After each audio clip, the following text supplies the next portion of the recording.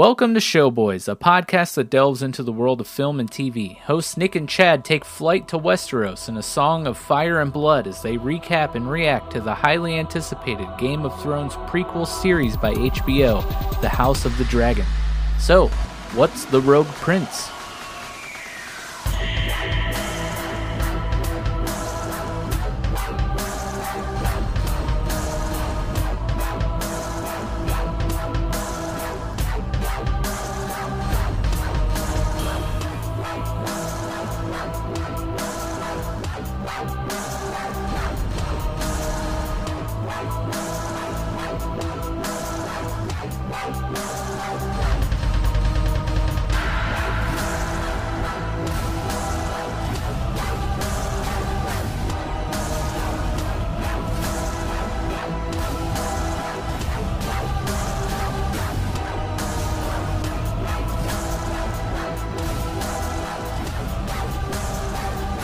Hey, welcome back to the Showboys podcast. I'm Pixel Nick, and joining with me is Chad, and this is the House of the Dragon Companion Series recap and reaction of Episode 2, dubbed The Rogue Prince. While it's not a lot about the Rogue Prince, he's definitely in it, and he's a big driving force of some of the most actionable drama. But before we get into it, shout out Dad the Cap for the music on the intro, of course. And go check out our website, showboysmedia.com. We have lots of cool stuff over there. It's looking really nice.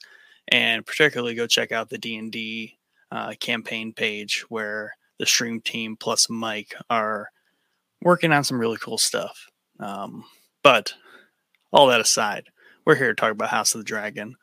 And I mean, it's going good. It's going good. This episode, not as strong as the first, obviously, but I think they're, keeping with their pacing. And to me, it was kind of like a callback to some early Game of Thrones like episodes where there truly are just kind of like narration, kind of like plot moving episodes where it sets up a lot of stuff later. It's not constantly action. So, coming off of Game of Thrones season 7 and 8, right? Obviously, it's just like action. But then, like, this reminds you that there's a lot of Game of Thrones where it's just setting up some stuff. But there is just so much stuff going on too. I think if you're not completely dialed in, you kind of don't know what's going on. I kind of had that feeling from this episode, which kind of worries me a little bit for like the average viewer and like the average critic on the internet, which might start jumping down the show's throat. I'm not sure. Yeah, I don't know. I felt that vibe, at least thinking that it was not as strong as the first episode, like the first half of this episode. But by the end, I was like, yeah dude, this is great. Yeah, like I'm going to say it again, but I'm in 100% on all these stories. Like I'm digging it. It's definitely. I'm definitely speaking about like moments, not the episode on a whole. Yeah. Like it had those moments, whereas the first episode was kind of void of all those moments. Everything's really exciting, but maybe it's the first episod. We got they got the first time. Yeah, everybody's worried that if it's going to live up to Game of Thrones, so they got to come out with a bang.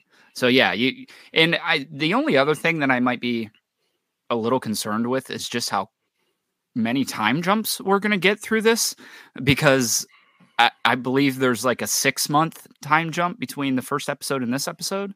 And I don't know if you watched the preview for next week. I started to. Like even a bigger jump in that one. So. I started to. And the thing I saw like right away, I was like, wow, I am not watching these anymore because like those aren't fun. Right. But then, even in this episode, I definitely like wanted to mention that I definitely think we're going to be in a linear time progression here. We won't be jumping around. That's official at this point. I agree. If at all, maybe a little bit, but I really don't think that's in the cards at this point. Very linear, but they're going to be basically, it seems, time jumping to the point where they're just going to say, hey, everyone's older now. Well, the two girls are older now. So Alicent and Rhaenyra get new actors. And I got to be honest. I'm a little bummed about that. I mean, obviously, I'm sure the other actresses are going to do a great job, but I like these two. Like, they should have just stuck with these two. I don't know why. I mean, I don't know why it's not that big of a time jump that you need. Maybe it is. Maybe it's 10, 15 years. But I like the two that we have right now. They're young looking, obviously, but I just don't know how long this story pans over. Like, because I know the actual war, the Civil War, is like 3 years, but I don't know how long of a story we're telling. Because another piece of news that came out this week is we're getting a season 2, which I think we kind of assumed we were going to get season 2. And then I had read that the showrunner said that they're planning 4 or 5 seasons of this, which is sweet because it's like right in your little 4-season wheelhouse that you like. That's the spot. But I don't know like how quickly we're going to go through everything. Like, could they have not just did the first season and then progressed into season 2 with the same actresses and just told the later storyline instead of jumping to? That's a good point. Maybe they will start time jumping here out of necessity, maybe, and then we'll get to see things that happened like during this time, right? Yeah. Maybe they'll start that. With that said, given that there are at least 4 seasons, you would almost think there would have to be some room for that, because it would be really unfortunate to kind of tell those 2 actors to kind of like go pound salt. Well, it's a bummer because the one that plays Rhaenyra, there was like a story that she was like a freaking waiter before she got the role on Game of Thrones. And it's like, sorry, you're going to be on the show for like 5 episodes at most, and then you can go back to waiting. There is something about her character that is just like so enticing. Like, I really like her character a lot, and the way it's acted too. Like, it's like purposefully like bland. She like really captures that. If you've ever seen The Crown, same kind of thing. Like, she really encapsulates like a young royal. Yeah. Right. And just that attitude, because like they grow up a certain way. They're not necessarily like full of character. Sometimes they are very kind of bland at times, but like it's so well positioned. And I think her character is a little naive as well, because I think that in her heart, she really thinks she's going to become the heir, like sit on the Iron Throne one day. And I mean, you can see that it's not probably going to go down that path, obviously. But I do really, I don't know. I just enjoy every scene she's in. I don't know what it is. I just, maybe it's the story, maybe the dialogue that's going on, but every time she's on screen, same with Allison. I really like Allison, even though there's really not a whole lot of meat to bite on there right now. You know, she's pretty quiet. She's got a nail picking issue for whatever reason they keep showing over and over. So I don't know. It just seems odd that they're going to move away from these 2 actresses, because I think they do a good job, you know? Yeah. And it's going to be even more awkward because I don't think anybody else is getting different actors. So they're all going to be the same actor, and then we're going to have these random 2. So we'll see. Maybe it plays out well and it's seamless, but I have a feeling it's probably going to be a little jarring, obviously. But well, I kind of backpedaled my statement then a little bit. They might introduce some sort of jumping right with timeline eventually here, to show more stuff, because I do feel like there are things that are happening, especially in this episode, things that happened off screen that they could show later on, particularly around the High Towers, because for the most part, Otto plays the good hand of the king, but like you definitely know that's not the case. Because he always has his like smug smirk moments where like, yeah, we know what you're up to kind of thing. Right. But they don't show any of that, which is interesting. Yeah, I think that I'm going to probably bet that we're not going to be doing any kind of time jumping, just because of how quickly everything's moving. Like between episode 1 and 2, it's been 6 months. And it looks like it's going to be like a year or maybe more between 2 and 3. So I think maybe we're just moving quickly through the setup of the war. And then we're going to, once we get the new actors, we're going to slow it, pump the brakes a little bit, and continue the story there for the next couple seasons. But And I think it's worth, I mean, we always have to remember too, they're telling a story from what is otherwise like a history book, right? This isn't a verbatim, like, you know, a novel, what they're basing this on. So they are kind of dramatizing what is otherwise a history book. And, you know, they have a lot of ground to cover in so many episodes. And like you said, they have to get somewhere at some point. They have to get to like the war. So how do they best like jump through the spark notes here on like, this is what happened before and this is how we got here. Yeah. I had read that I don't know if it's a rumor or what, but that they're planning to do like I said, 4 seasons of this. And then they're going to keep that House of the Dragon name, and move on to a different part of the Targaryen timeline, like Aegon's Conquest, something like that. Do 4 seasons, move on to it. I'm like, here, I really want to see Aegon's Conquest outside of Robert's Rebellion. That's like my most, like my top pick probably. So I'm here for it if that's what they do. And the other thing that we have to talk about right when we get into the episode here is that we finally got the intro that we were talking about. So I thought for sure, I think I maybe even said last week that there was a good chance that just that Targaryen logo popping up was the intro. But knowing HBO and knowing that all their shows have to have like a minute-long intro, you knew it was coming. And I loved it for multiple reasons. It's Valyria, the model in Viserys' room. That's what we're going through. The blood, it's going through the family tree of all the Targaryens. So if you look, the blood is like going down through all the different Targaryen houses, and you can see the ones that got married coming together and stuff. So Blood it's of really the dragon. Yeah, really cool intro. And they kept the song. Like, come on, bro. Like, I'm in for sure on the song. Yeah, I feel like it was like the week of maybe when they've, even with, I really think I noticed it on the first episode was, the fact that they kept Game of Thrones above the title, right? So, right, we talked about this last episode. Officially, they are dubbing this IP is the Game of Thrones IP, right? New title sequence, which is great. We needed that because you got to have the HBO and then right roll the theme with like a really, really badass visual. But I like the move to keep the Game of Thrones theme song because the theme song and the style of the intro cinematic is basically their version of like the Star Wars credit crawl, right? Yeah, like, absolutely. You see that, you know what you're about to watch, blah, blah, blah. Boom, you get the theme song. Actually, it's the HBO theme song. Whatever's on the screen doesn't matter. You are in the world of Game of Thrones. Yeah, I agree 100%. Yeah, nothing hits better before a Game of Thrones episode of any sort than that song, man. That end of that song is just gets you jacked up to watch the episode. It's so smart. It's very, very smart because you don't need there's nothing wrong with that song. There's nothing wrong with it. You can play that forever. Just slap a new whatever in front of it. New dialogue in front of it. Yeah, new diagram in front of it and run us through it. And keep going. I'm curious if like I'm trying to think because I had a little bit of thinking that maybe were we going through we were essentially going through a model in the original Game of Thrones intro, right? Like that was a model of all of Westeros. Yeah, it was kind of like an abstract like rendering, like inside out world of it. But then I did like to think that the like kaleidoscope thing in the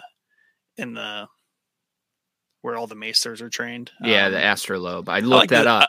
I like to think that's what it's based off of, kind of, because it had all the similar stuff. So Except this, I was like, this is because what gave it away was at the end for me was like where you see the main like part of the city. I was like, oh, that's definitely the model from Viserys' room. Yeah, I think it's really cool that they end on the volcano too, and you can see the blood like seeping down into the volcano.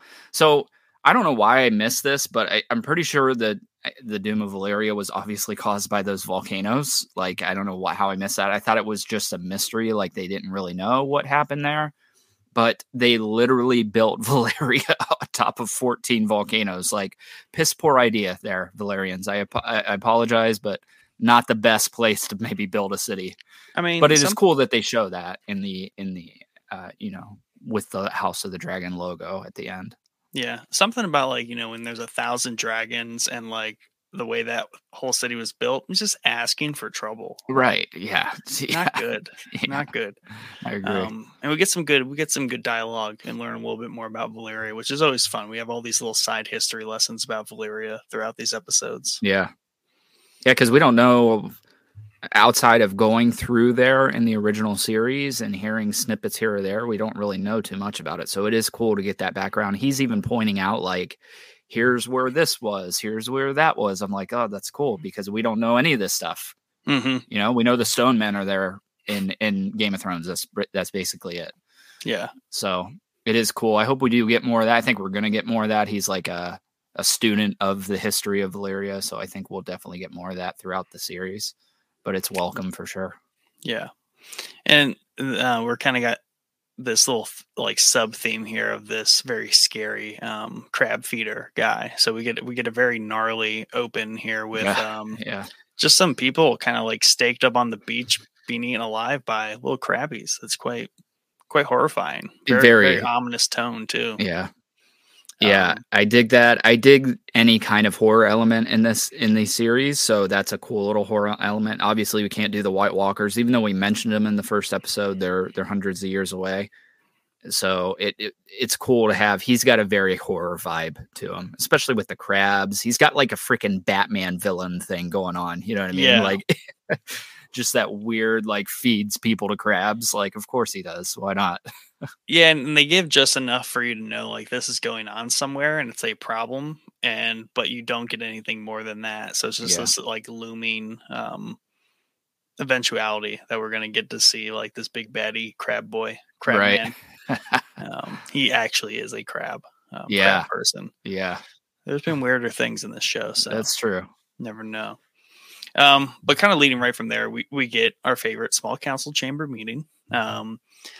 Various things are going on in these meetings, especially these like cold open ones where there's just always a ton of stuff going on. And Sir Ryan of the Kingsguard just gently passed away. I thought that was an odd premise, but at the root of it, they're seeking a replacement. So I had texted you because we were a little confused on the other guy that was following Rhaenyra around, and I told you that he was the Lord Commander of the Kingsguard, and obviously he wasn't. It was the old dude that put the ball in the thing for the king. Yep. However, now that guy is the Lord Commander. But yeah, I did think it was odd because he didn't really look that old. Did he not gently pass away? Maybe there's more going on. Yeah, there might be more. Yeah, who knows? With the show, man, you never know, right? But that explains my confusion. Why wasn't he with the king? Why was he with Rhaenyra? Here it is. He isn't actually the Lord Commander. He's kind of like the second Lord in command, Lord Commander. So, of course, storms in and he's pretty pissed off because the crab feeder man is attacking pirates. Yes, but the last attack, like one of his ships was in there. He's losing men. The council general's like, hey, we'll reimburse you for your they're so chill about it. Yeah, they're so chill. Like he's like, my men and my ships are getting slaughtered, and they're like, we'll reimburse you for your men and your ships and send some money to their families. Like, shouldn't we maybe stop this from happening more? Or you're just gonna throw money at it? Yeah, but he's pissed and rightfully so. We get a little bit more on why he's so agitated about it at the end of the episode. But I like this meeting for two things. You see that I love Corlys. He's just like a no bullshit, like we got to get this done type of dude. And I love those guys on these shows. But I also really like Rhaenyra's kind of thing that goes on here because they do mention that, and I think it is here, that Daemon has taken over Dragonstone, right? Yep. And he's gone uncontested for 6 months. So that puts us, like we said, 6 months after the first episode. So it's been 6 months, give or take, since she has been named heir, and she's still the cupbearer. She's still, nobody's listening to her. Yep. Like her life has not changed even remotely. Yep. Like it's no different whatsoever. So I really like that because she does offer up a suggestion, which Corlys gave likes me it. Corlys definitely likes it. Why wouldn't he? But it gives me kind of like crazy Dany vibes too at the same time. Like she's got that like let's just burn everything vibe going on with her. And I don't know if that's because she's vibe, though. Yeah, that might be true. But like the king, I mean, the king's a Targaryen, and he's like, flip of the coin. No, let's not. Yeah, that's true. And so I'm curious. Like I think it would be weird if she ends up being the crazy one in this story, but I don't know how it pans out in the book. So you got to assume that somebody's going to go off the rocker. I think everybody's assuming it's probably Daemon, but I would like to think that the book doesn't really give much inflection in terms of like their mental fortitude. That's true. Because it is like a history, so maybe it's kind of up for interpretation. But it's a good point about like I kind of just took that as like that's just how Targaryens. Half of them are like that. They like to just kind of burn stuff sometimes and just be actionable because they have dragons. So why not? Why not? Yeah. And I think a good maybe reason why Viserys is a little more restrained in that capacity is because later on we do get note that he was, I think they said this in the first episode, but he was the last dragon rider of Balon or Valyrian, and he was like one of the biggest dragons. So he might have a different perception in terms of like, yeah, they're pretty bad and dangerous, and they're lethal. Yeah. Whereas, I think that I don't know if they said that or if we talked about it in our episode. I had thought that I had heard that he was the last rider, but it was like very brief, like a week or something ridiculous. And then he never picked up another or never got bonded with another dragon after him. So I think that's why we have not seen his dragon yet. I don't think he has one. I think Balerion was the bond. And I hope they go a little bit more into that because that's something that Game of Thrones did not touch on at all is the bonding between the rider and the dragon. Like it's like a thing that only Targaryens have. Yep. So I would just like to know some more meat behind what's going on there. You know what I mean? Blood of the dragon, man. Yeah. Literally, they got dragon blood somehow. Yeah. But yeah, I think we'll figure out in this episode or this series for sure. Yeah. But yeah, she has that good suggestion. She mentions like be a show of force, right? Just kind of put everything in its place. But the king kind of follows up with they send envoys to the free cities. They kind of find some common ground with these pirates and things like that. Meanwhile, Otto kind of suggests she needs to find better things to do. Then shoo her away. Yeah. And I like the suggestion that he has is like to go help pick out a new Kingsguard. And I like how that kind of like turns on him to some degree because we get to see this cool scene of like how a new Kingsguard's chosen from these very noble houses. And they kind of put these little chess pieces on the board for whoever's speaking, which is a nice little visual as they kind of oversee them in the courtyard. But ultimately, she very quickly is like, none of these guys have like actual fighting experience. Right. They're all quote unquote tourney knights, right? Because they're all just fighting tournaments. But she knows her Christian Cole actually does have combat experience. So like she really kind of leans in on that and basically picks him. Meanwhile, Otto kind of comes in and is like, yeah, it's more about political, advancement and maneuvering. She's like, yeah, but pure logic, like the Kingsguard should be able to in combat defend the king. Yeah. He's like, can't disagree with you there. Right. Yeah. I so really that flipped on him. Yeah, I really like that. I kind of, as soon as I saw him standing there, I kind of figured because he doesn't have a banner. I don't think he doesn't have a sigil. When they put his little figure piece down, it doesn't have anything on it. It's just like a piece of wood. It's like uncarved cylinder of wood. Yeah.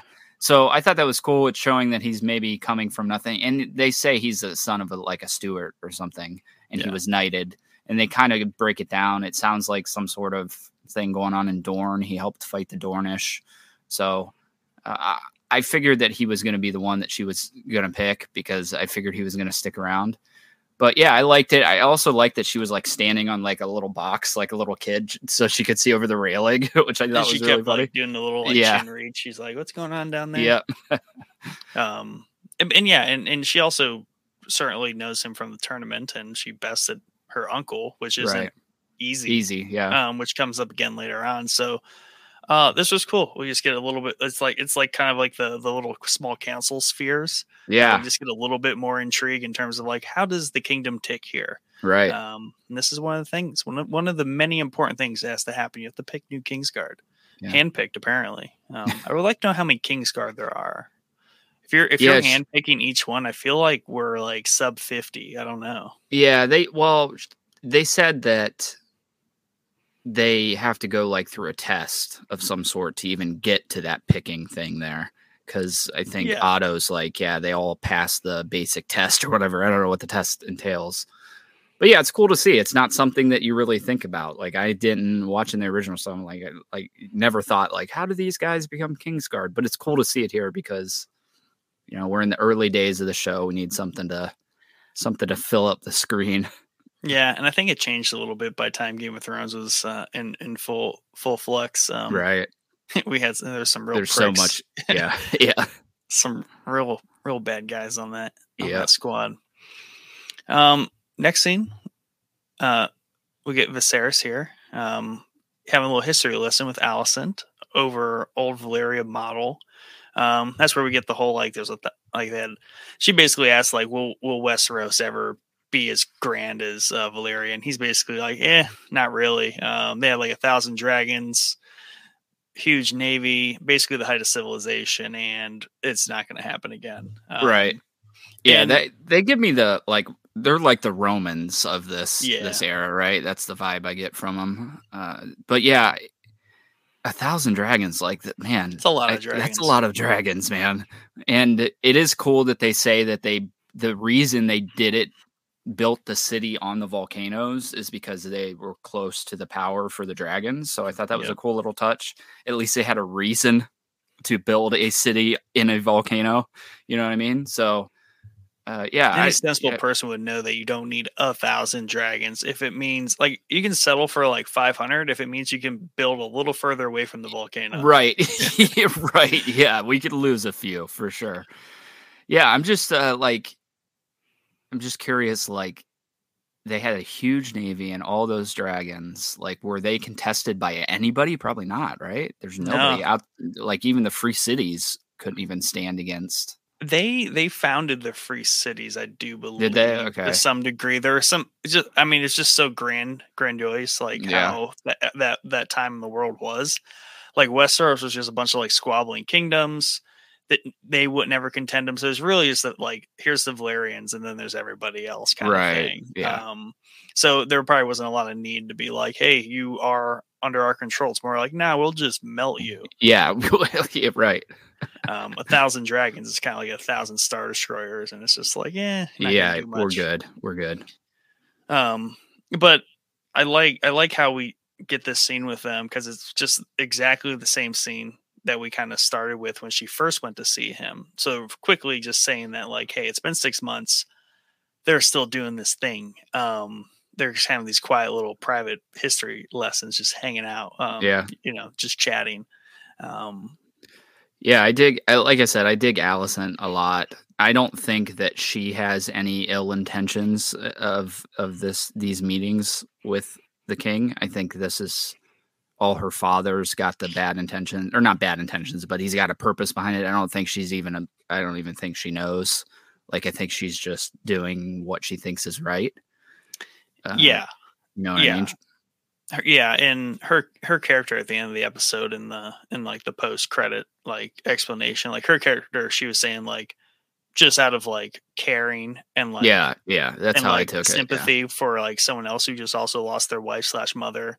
And I was like, okay, that makes sense for her character, but clearly like she should know that's not her purpose, right? For her father, because her father, like the one scene before he goes off to confront Daemon, he's basically like, will you go see the king tonight? And she's like, if you wish. And like, they have a little discussion about like picking at her fingers and stuff like that. Yeah. Which they keep pointing at too a lot. I don't know why. I think it has to do with the fact of, like you said, like her intentions are pure and like she is being placed. She's not dumb, but she's being placed in these very precarious situations where she just wants to hang out with the king, kind of, or just with Rhaenyra, with the king, just like be friends with everyone. Like a young girl would want to do, hang out with the royalty, right? Yeah, but she knows, like in the back of her mind, like there's other things happening, and that's going to put her in places where she doesn't want to be, and we see that at the end of the episode, particularly. Yeah. And I think she's aware of that, and that's where like her nervous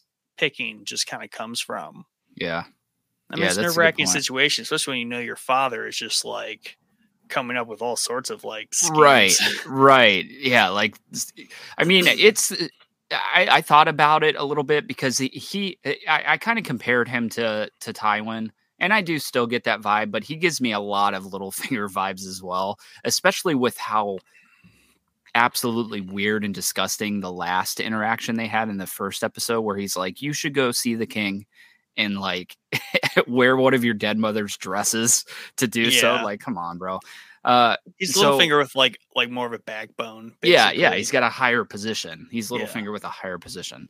So yeah, I don't know. I like this scene a lot, primarily because of the Valyria stuff, but we do see that he drops like one of the dragon statues and it breaks. That will come back up later on in the episode, which, I like those little threads here and there, you know, like the little things that add up. So Yeah, very very touching moment between them later. And that's really all we get of their relationship in this episode. It's really just like the implied, like unspoken relationship that's building. And maybe she is very unaware of what is actually fully coming to fruition, but the king clearly is not. I think he knows from early on what he intends to do, and obviously Otto is kind of plotting as well. Right. Yeah, and you see that Viserys is kind of concerned about Rhaenyra finding out that they're having these discussions, because he even asked her, like, "Hey, you're not telling her about any of this. I don't think she'll understand." And she's like, "No, I'm not." So you might be right in that. I kind of took it as something that happens later in the episode kind of pushes him towards that other decision, which he rightfully should probably go to that other decision. But yeah, you might be right, because he's obviously concerned. Like, if you're just having chill conversations with your daughter's best friend, it shouldn't be something you need to be like, hey, don't tell her about this conversation unless you got something else in the back of your mind. Right. Yeah. So, yeah. And all his interactions on that topic are all geared in the classic, like, you're walking around asking people what you should do when clearly you know what to do and know what you're going to do. And you're just looking for like all somebody the reasons to say it. Yeah, all the reasons and justifications to like not do or do what you're going to do. And your mind's made up. So he's kind of playing a little bit of like he's a little snaky in that, I think, in this episode. Yeah, I agree. But he's the king, like it said. He doesn't really have to explain himself to anyone. He just has to make himself feel better. But the other part of this scene, which leads right into the next scene, is there is this one moment where Alicent has this opportunity to play, I don't want to say both sides here, but she works with the king and also Rhaenyra to like bring them back together after 6 months of separation. Yeah. So in probably what maybe her father would use in like more of a nefarious agenda there to like, ooh, I can play with his mind, play with her mind, and make an outcome happen. She really, out of the pureness of her heart, was like, you guys should just kind of like talk it out. Right. And like just wanted to bring them back closer just because she is a nice person. Yeah. Whereas like a Littlefinger type character would use that to their advantage somehow. Absolutely. Yeah. And it's weird because I know that like right now her intentions are pretty pure and innocent, but you got to assume that they're not going to be forever, right? Because she does have Otto Hightower as a father, and he's like the schemer of the show so far. So I'm curious if she's always going to just be this like innocent character, because I had heard her compared to Cersei, and I'm like, I do not see where the hell that's coming from. Like, I don't know if maybe that's just some YouTuber guessing or what, but I don't get those vibes right now. Maybe later down the line, she has a flip of the coin. But by the end of this episode, though, she does make her like first like Targaryen enemy, and once you make one of those, like there's definitely another one that's soon to follow. So maybe she's not right now, but she's definitely going to piss off some people, and out of like necessity, she can't remain that way. Right? Yeah, that's true. And she's going to be, she's going to be queen. So you gotta roll with that one. You gotta, yeah. Can't really pretend you're not. Right. But yeah, Rhaenyra and Alicent, they have this kind of like hangout session in the Dragon Temple, and really kind of just the whole point of this is to just hear how Rhaenyra and her father haven't spoken, and there's a lot of distance there.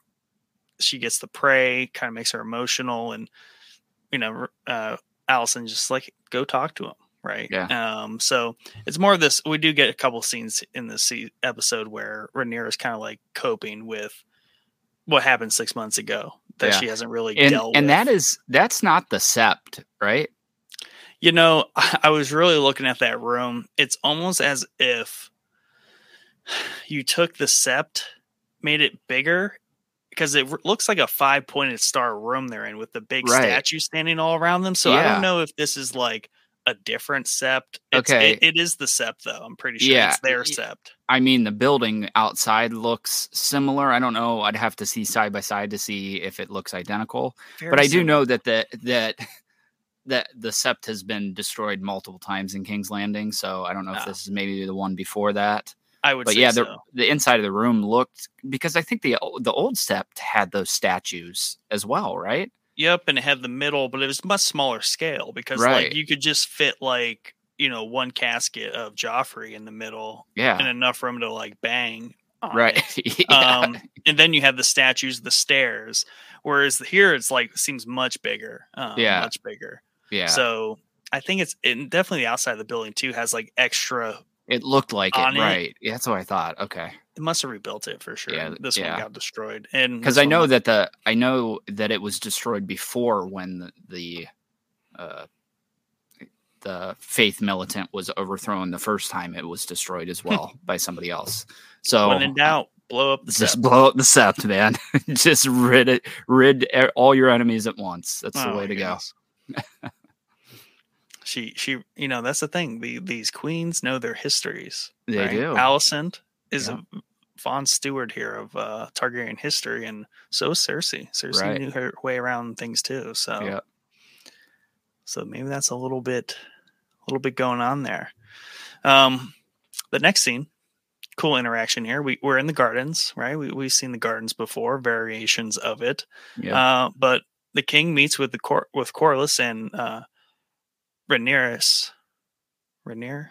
I think it's Rhaenys, maybe.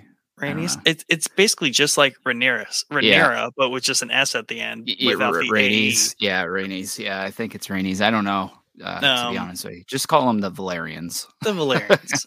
The king meets with the Valerians. And the Valerians are essentially making a ploy here to bring their houses closer by wedding their daughter to the king, their daughter being 12 at the time. But also Corlys kind of makes his position be like, listen, dude, crown looks weak. Daemon's just out here claiming the Targaryens like seat. Yeah. He brings up really good points. Absolute good points. And it's a little weird. Like he says like a woman has been named heir first time ever in history. The queen has passed. Daemon has seized the Targaryen seat of power uncontested, and foreign armies have gained a foothold in the Stepstones. Yep. So that's like not a good combo of stuff for looking powerful, right? And the king's just like, oh, you make my reign seem so bad. Well, they're all just facts, dude. Like four things that aren't necessarily traditionally a good thing. So right. And let's be honest, he's got a reason to be so hard up about the Stepstone thing, right? Oh yeah. Like it's not like I don't think he's worried about the crown whatsoever. Let's just put it that way. As far as the Stepstones go, he's worried about his house. But yeah, I thought he brought up really good points. It is odd, and I know that people are like freaking out about the daughter thing. Like here, it probably happened back then. It is what it is. We're telling a show that's based on fantasy. Her mom said they didn't have to bed until she was 14. Right. So yeah, people are like real bent out of shape. But I'm like, the people that are bent out of shape of this certainly did not watch Game of Thrones, because there's way worse crap in there. So yeah, and it's kind of irrelevant at this point as well. It was only to the end of this episode, it was discussed. It was only proposed, like nothing actually happened. And honestly, it's weird because it is a really good proposal, and it's odd that he doesn't take it, because not only do they have like the strongest navy, right? The Valerians, but they're also from Valyria, so they'd be taking two houses from old Valyrian blood and combining them. So it's odd that he makes the choice that he does at the end, but I get it. It's just, like maybe, I don't know, because they have an older son as well. Yep. That seems like he should maybe fall into the family somewhere. And I think I have an idea where he would if he did. But yeah, I don't know. I know people have been out of shape about it. Like, it's over with. I don't think we're probably going to hear about it anymore. Like, it was a proposed thing. It was two powerful families coming together for a purpose. So welcome to the times, Yeah. And later on, Otto matches it directly. He's like, she's a little young. Yeah. So, it's fine. Like, there's a lot of just like strategic of the crown business reasons why it should happen. Yep.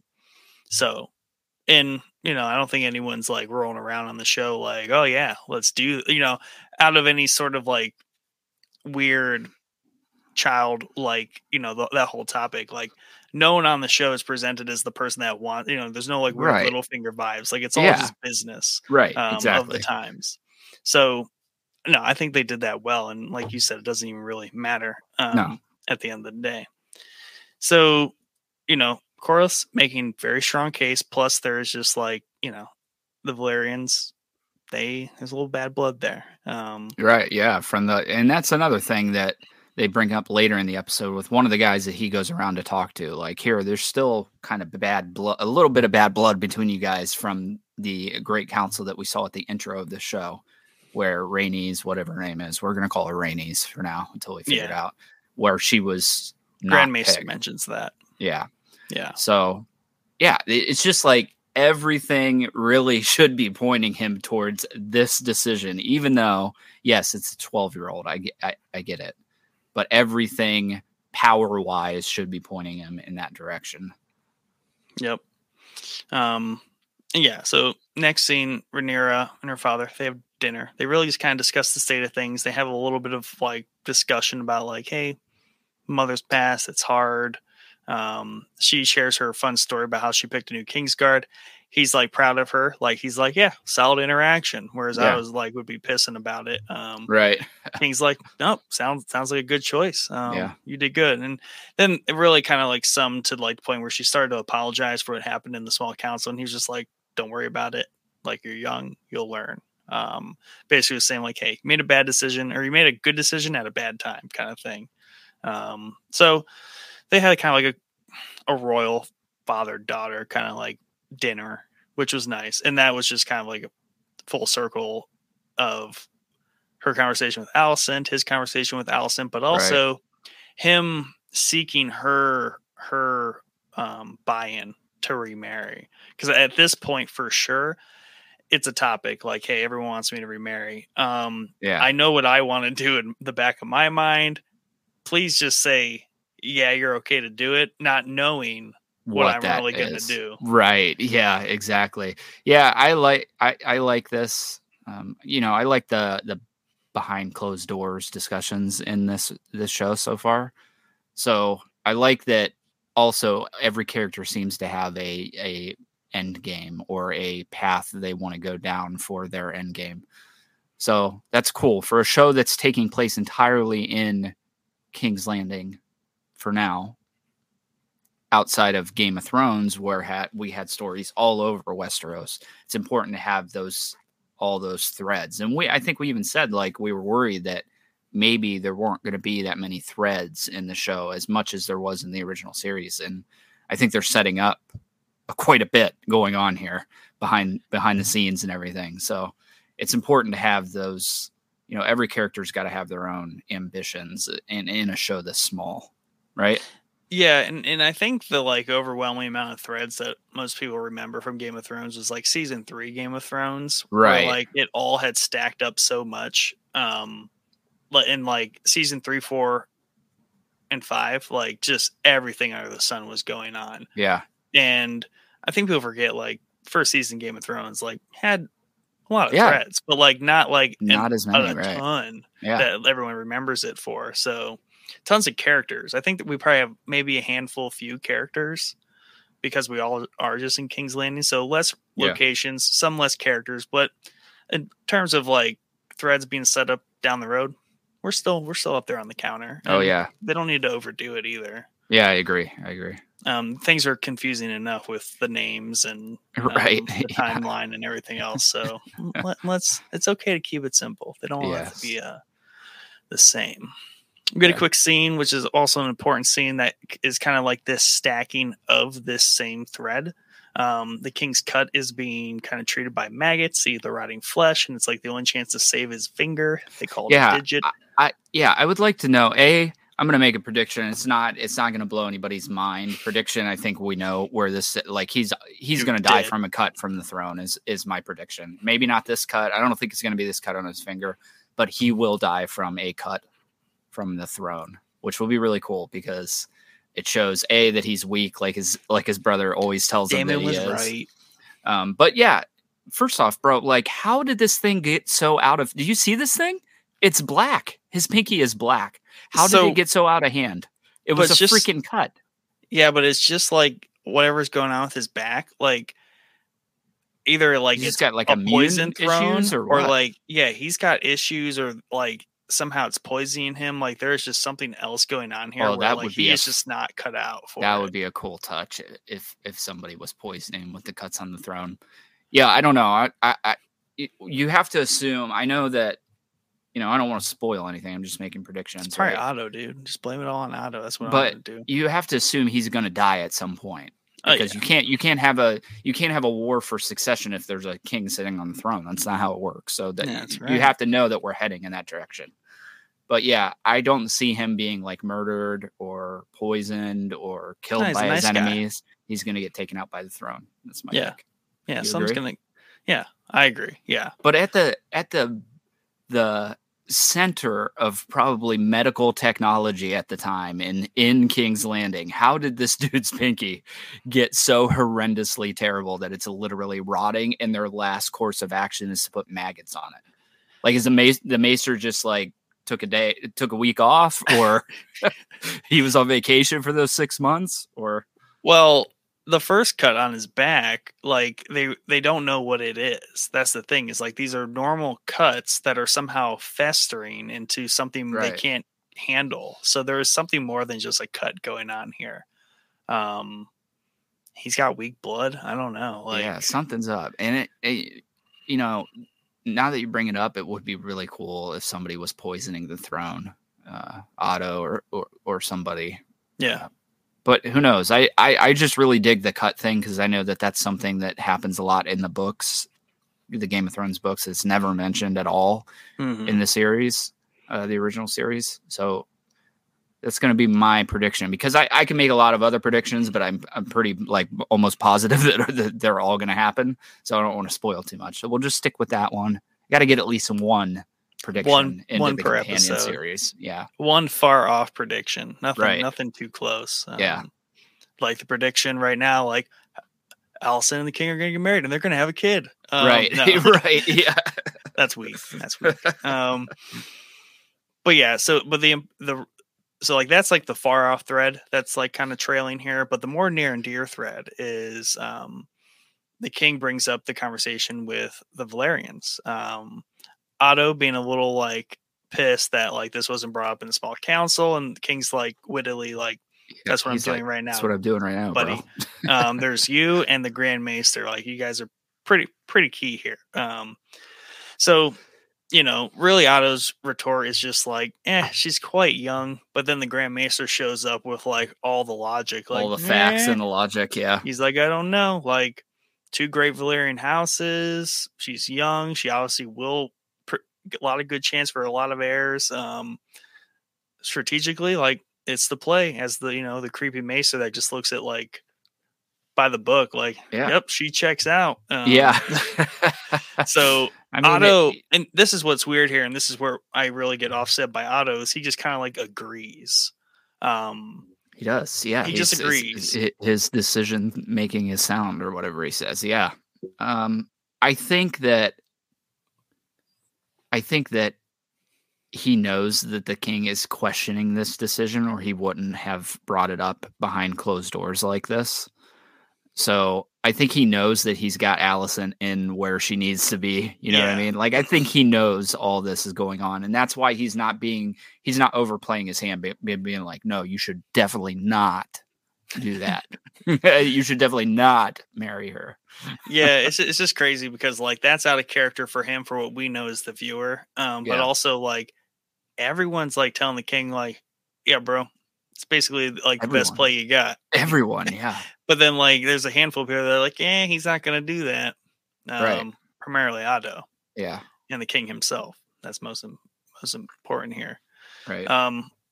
So quick succession here, we get the king and Lyanna, the to-be daughter of the Valerians, walking through the gardens, really in an attempt just to like get to know her better, because the king has stated that he doesn't really know her well at all. as he shouldn't. She's like only 12 years old, and yeah, he's like he definitely 70. should not. So I actually, fun little thing. I think he's supposed to be in his 30s in the beginning of this. It's the gray hair throws you off. yeah, I guess that's true. Yeah, okay.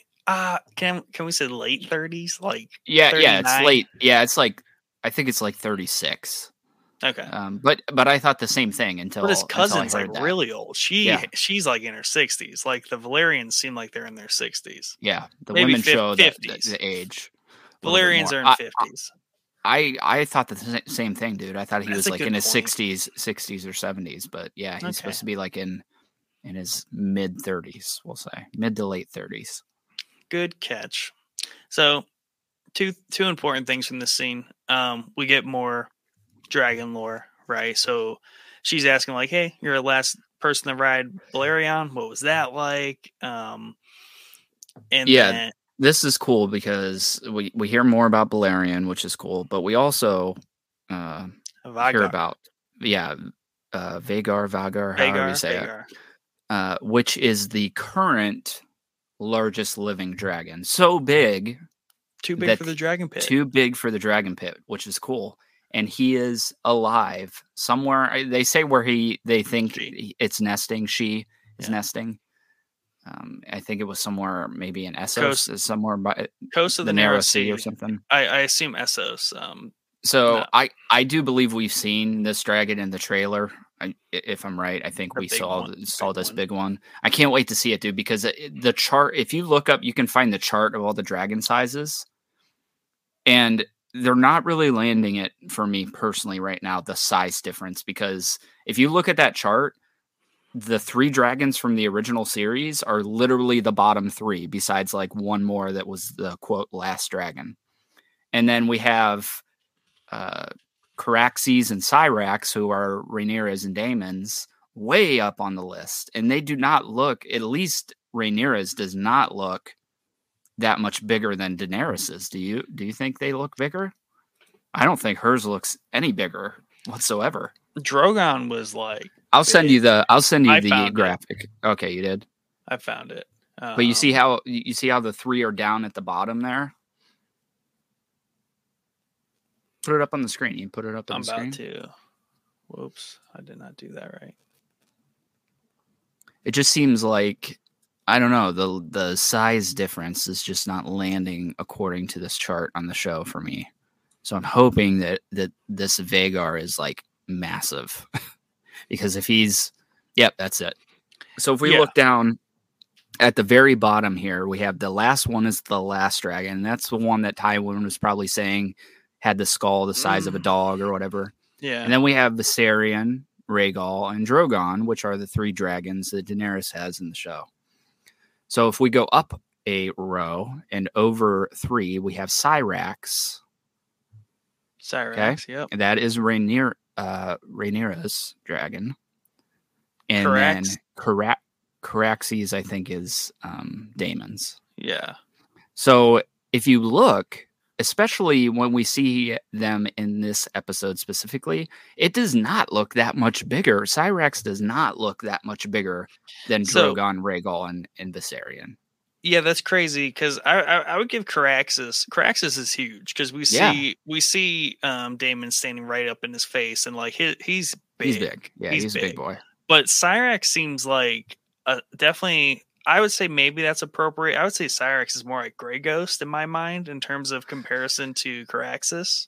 Really? See, I think it's like maybe. I don't agree with where Dany's dragons are. They are at least like on the bottom row, but all the way to the left. Or at least Drogon is over there somewhere. Yeah, because the other two are a little smaller. And if you look at the diagram there, like, I don't know, the sizing's just not right on this chart. Yeah, they're telling me Viserion is the size of an elephant.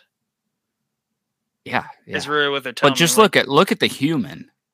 And try to compare like Dany riding Drogon. It just doesn't line up. She had 5 or 6 people on it in the Beyond the Wall episode. Which is funny. That whole bit is weird anyway. You know what I mean? So either this chart is just like BS and made up, or something's off here because Yeah, I'm like not following it. I'm expecting Vagar to be massive, bro, because he's almost the way that these in this world, at least, the older they live, the bigger they get. They never stop growing. So Vagar's the oldest dragon. Obviously, he's now the current biggest dragon because he's the oldest.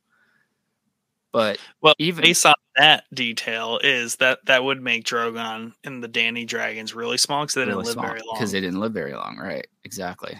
So, yeah, I don't know, man. I don't know. Maybe it's just that Cyrax is very like chody. Like he's very short and stubby. Maybe that's what's throwing off the size difference. Yeah, whereas Dany's were long and yeah, you know we get a pretty definitive scene though. I don't contest Caraxes and Cyrax. Yeah, but it's really like the Dany dragons just don't seem that small. They should be a little further along. But yeah, and then we do in this episode here another dragon named Dreamfire, which is that blue one there. Yeah, and I don't know per se. There are 17 dragons in this series, allegedly, that we will see eventually. So I don't know if this is all of them that we're going to eventually see. Could be. Seems like the timing's lining up on it with Dreamfire. Obviously not Drogon in the last ones there, but... I like the one named the Cannibal. That's the Cannibal, yeah. And I like the sheep stalker or sheep stealer. Yeah. There's like a little callback to Dany's dragons going crazy on the sheeps back in Essos. Yeah. Crazy. Nah, good graphic, even though it's hit or miss. I'm not sure. I'm not sold on it. Yeah. So no, that was a fun conversation because that's just like we know there's a big dragon out there somewhere. Right. And at the end of their conversation, the other takeaway from this scene is like she really like stops and she kind of just recites what her father has told her to say. King sees right through it and is like, "What does your mother say?" Basically, something not much better. Like, don't got a bed until I'm 14. Don't got a bed. Yeah. And the look on his face and like where he's at is like, I can't. Like, she can't even think for herself. She's so young. And exactly. He knows it. Yeah. And you can tell because she's totally rehearsed by her father. The line that she says is like, and he calls it immediately, it's right? The most like your dad. Yeah, right. Thing ever. Yeah, absolutely. So yeah, I like this primarily because we hear about the dragon and we see that like this is totally not going to work. This little king queen thing we got going on. Even when they're walking away, dude, it's like, what the hell? Like, she is way too young, bro. She's like super short compared to him. So yeah, he's definitely not vibing with it. She's definitely obviously not vibing with it. Yep. Which is important. So we pan up and Rhaenyra is watching, not super pleased. Yeah. And Rhaenyra, she kind of like bluntly just confronts her about the order of things, quote unquote. So we have, the queen that never was, very displaced by the decision, right, that was made many years ago to not have a queen. So she's really kind of bought into that. Like, this is just how things are.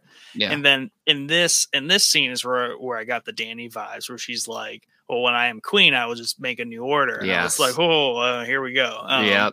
Which is fine. I'm completely okay with Dany technically just having traits of one of her makes great sense. Aunts or grandmothers or whatever. Yeah, totally. Like, she's like, oh, my grandma said that, I'm going to use that one. Right. Yeah.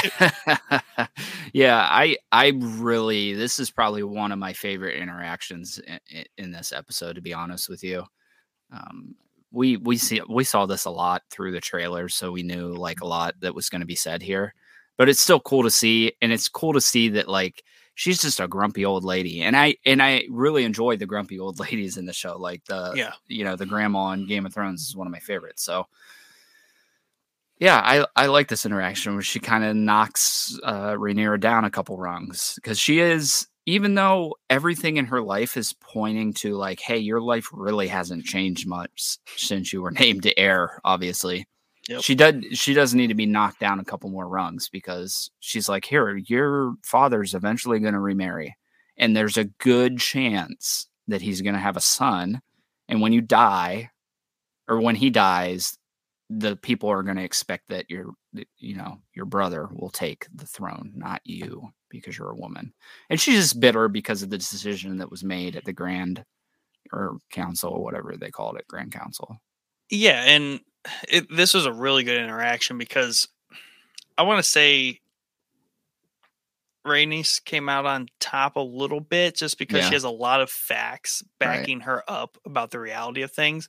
But then we also have Rhaenyra kind of here with that attitude, that Targaryen attitude, just like Daemon, just like Dany, which you want to back up, but you also see that breaking down a little bit as the reality. Mostly this is like a reality check from Rhaenys, basically saying, like, you're not just going to get it just because they named you heir. Like, either accept that you're not, or if you really want this, like, you're going to have to do more than just be the cupbearer. Yeah. Yeah. I love it. Yeah, I love it, man. Because she knocks her down a couple times in this conversation.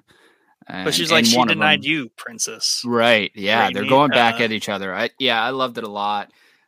I really like is that what you tell yourself when you're pouring their wine or holding their cups or whatever? Mm-hmm. So, yeah, I like what they're setting up here. I hope we get more interactions between them. I'm sure we will eventually. But yeah, I really dug this. Yeah, this is a good one. And then really the capper quote from her was, "Men will sooner put the realm to the torch than see a woman ascend the Iron Throne." Yeah. And yes, we do eventually see the realm torch in Game of Thrones. Right. Maybe not for that exact reason, but more or less for that same reason. True. Yeah. Dany is to not be queen, so everything's gonna burn. Yeah. Even though she did most of the burning. I will say that for whatever reason, watching this show made me wish that they did not kill Dany's brother off and they like split and became like warring over an Essos together against each other, which would have been really sweet. Yeah, he's weak though. But yeah, he was weak. That's true. I just watching this, I was like, man, I'm into the Targaryens, fighting each other thing here we got going. Yeah, and that's like the eventuality. Like he was completely too bought into the whole old way, right? Where that's just how it was going to work. Yeah. So he had no way of really guarding himself against crazy Dany. It not working. Yeah, right. Yeah. Yeah. He got his crown. One and of then my favorite scenes. I do got to go back to Vhagar real quick. So you have to assume that that dragon does not have a rider, right? Yep. Like, is he like in retirement? He's like on the beach somewhere. He's in the Florida of Westeros, just retired, just nesting. Took off. Maybe it's a she. Yeah, she's like, I'm done with this crap. Like, peace out. Kind of like Drogon did. He took off for like a season there. Yeah. They, when they get mad and done, they just got to vent. Yeah. Go burn some. Go burn some goats. Go burn some goats, man. So we get another scene here with the king confiding Alicent more pointedly about he needs a new queen, and they want me to take the Valyrian daughter. And she kind of has some very, very catty, good comebacks where it's like, oh, any queen would be happy to have you, much as, I have had your company. Yeah. There's a few lines in there where it's like, he's just kind of like, oh, yeah, this makes sense. You should be the one. Yeah. And I think that dons the gift of the little stone dragon. Yeah, I think that's what pushes it over the edge right there. She gets that statue that he broke earlier in the episode that we were talking about, has it repaired and gives it back to him. And I think that's probably, even though he has another discussion, I think after this with somebody else about what decision he should make, I think this was the tipping point of the decision for him personally. I think those honestly aware of what is going to happen see that as the tipping point, but otherwise they're not really giving it away though. This is like the first hint of maybe that makes sense. Right. Yeah. If you're not already akin to it. Yeah, that could be true. Yeah, I knew before going into this episode that this decision was going to be made at some point. So if you're not well versed in Thrones, this could have came as quite a shock at the end of the episode. So yeah, it's a good point. They're not shoving it down your face for sure. I mean, it's hidden. Yeah, it's subtle, but obvious. But then Otto kind of storms in. And he's calling an emergency meeting of the council, and the king has to hear it directly. So the gist of this is, and this is where the action picks up. And as always, the action is centered around old Damon because he is a man of action, and is also slightly seeking attention. So he essentially, like the rogue prince he is, just sneaks into the capital, steals a dragon egg from the dragon pit, and bounces. Yeah. The kicker, which really kind of makes people upset, particularly the king and Rhaenyra, is the dragon egg is the one that she chose for her little brother, the heir for a day, Balon. So this kind of prompts the king to be like, okay, that's it. I'm gonna go it's funny. It's funny how quickly he flips, because at the beginning he's like chill about it. Like he's like, yeah, I mean, he's like, what's the problem? Yeah, it is what it is. How'd this happen? Yeah. Good. I wanted to know, so currently only really the Targaryens speak in High Valyrian, but also the Dragon Riders speak in High Valyrian. Which is really cool. These, for the most part, I think we can assume are private conversations being had that common tongue people can't understand. Right, which is also really cool. Yeah, I thought that was a cool touch because obviously the dragons come from Old Valyria. They're only going to be talking to in High Valyrian, so it makes sense that the Tamers or whatever they are only speaking that. So that I thought that was a really cool touch. But I like this a lot because we do get a note alongside this where Damon pretty much is like, hey, he's still on the nose. Yeah. He's like, hey, I knocked up my girlfriend. We're going to get married. You're invited to the wedding. And my kid needs to have a dragon. So I just took the egg and at my house, Dragonstone. Yeah. It's not really come my hang house. out. Yeah. Come hang out. So I like that a lot. The more and more I see of Damon, dude, he's creeping up from one of my favorite characters on the show. And we haven't seen a whole heck of a lot of him yet, but what we have seen so far has been some of the best scenes in the series so far. Yeah, and Otto is basically like, hey, King, you shouldn't go. Damon is basically a man without limits. Like, he could kill you. Like, we have no idea what he's up to. And you don't have a dragon. He didn't say that, but it's a good point. It is a good point. So Otto basically convinces him that he will go. King agrees. Next real quick scene, Otto gears up. This is where they talk about Alicent picking her nails. And he's like, why do you do this to yourself? And this is where he's like, hey, you should go visit the king tonight. I'm going to go do this thing. He's staying here. While he's here, everyone's preoccupied. Just go make that final. I feel like that was like the code word to like go make the thing happen, like the final push. I don't know. Yeah, I don't know. Because all the scenes with Alicent leading up to this scene, it seems like she's, like we said, she's innocent. She's got pure intentions. She's just hanging out with the queen because he's grieving and she just wants to talk to him and hang out. But in this scene, she pushes back on her father a little bit. Like, if you want me to. Like, she's not into it, it seems, in this scene. Yeah. And it seemed like, so maybe they are, maybe she is aware of what's going on more than she's leading on in the series. At least by now, because at this point, Otto's been tipped off by the fact that the Valyrians are making a push for marriage. So he's running out of time to make his play actually like come together.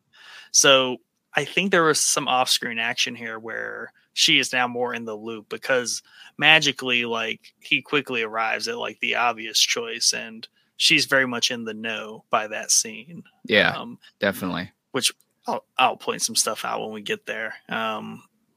So real small scene there. Next scene, very cool scene. We get a very foggy Dragonstone. And basically we have Otto, the Grand Maester, Christian Cole, and the Lord Commander. So we have like a pretty hefty stack here, like half the council, rolling up to Damon. And basically Damon in his gold cloaks plus his whore / girlfriend / mistress. And then all the other named people in some Kingsguard. Otto comes off real hot and it's just like, Damon, dude, you're embarrassing. Like, just give the egg back, blah, blah, blah. And he continuously this aggressive stance and the usual back and forth with him and Damon. And it's just like not a lot of attempt to just not escalate the situation. Right. Yeah. They definitely did not take the de-escalation class for the Kingsguard that they have to go through. Yeah. this is why Otto wanted to go. You can tell that he hates Daemon. He wants any chance he can get to push back on him in any way.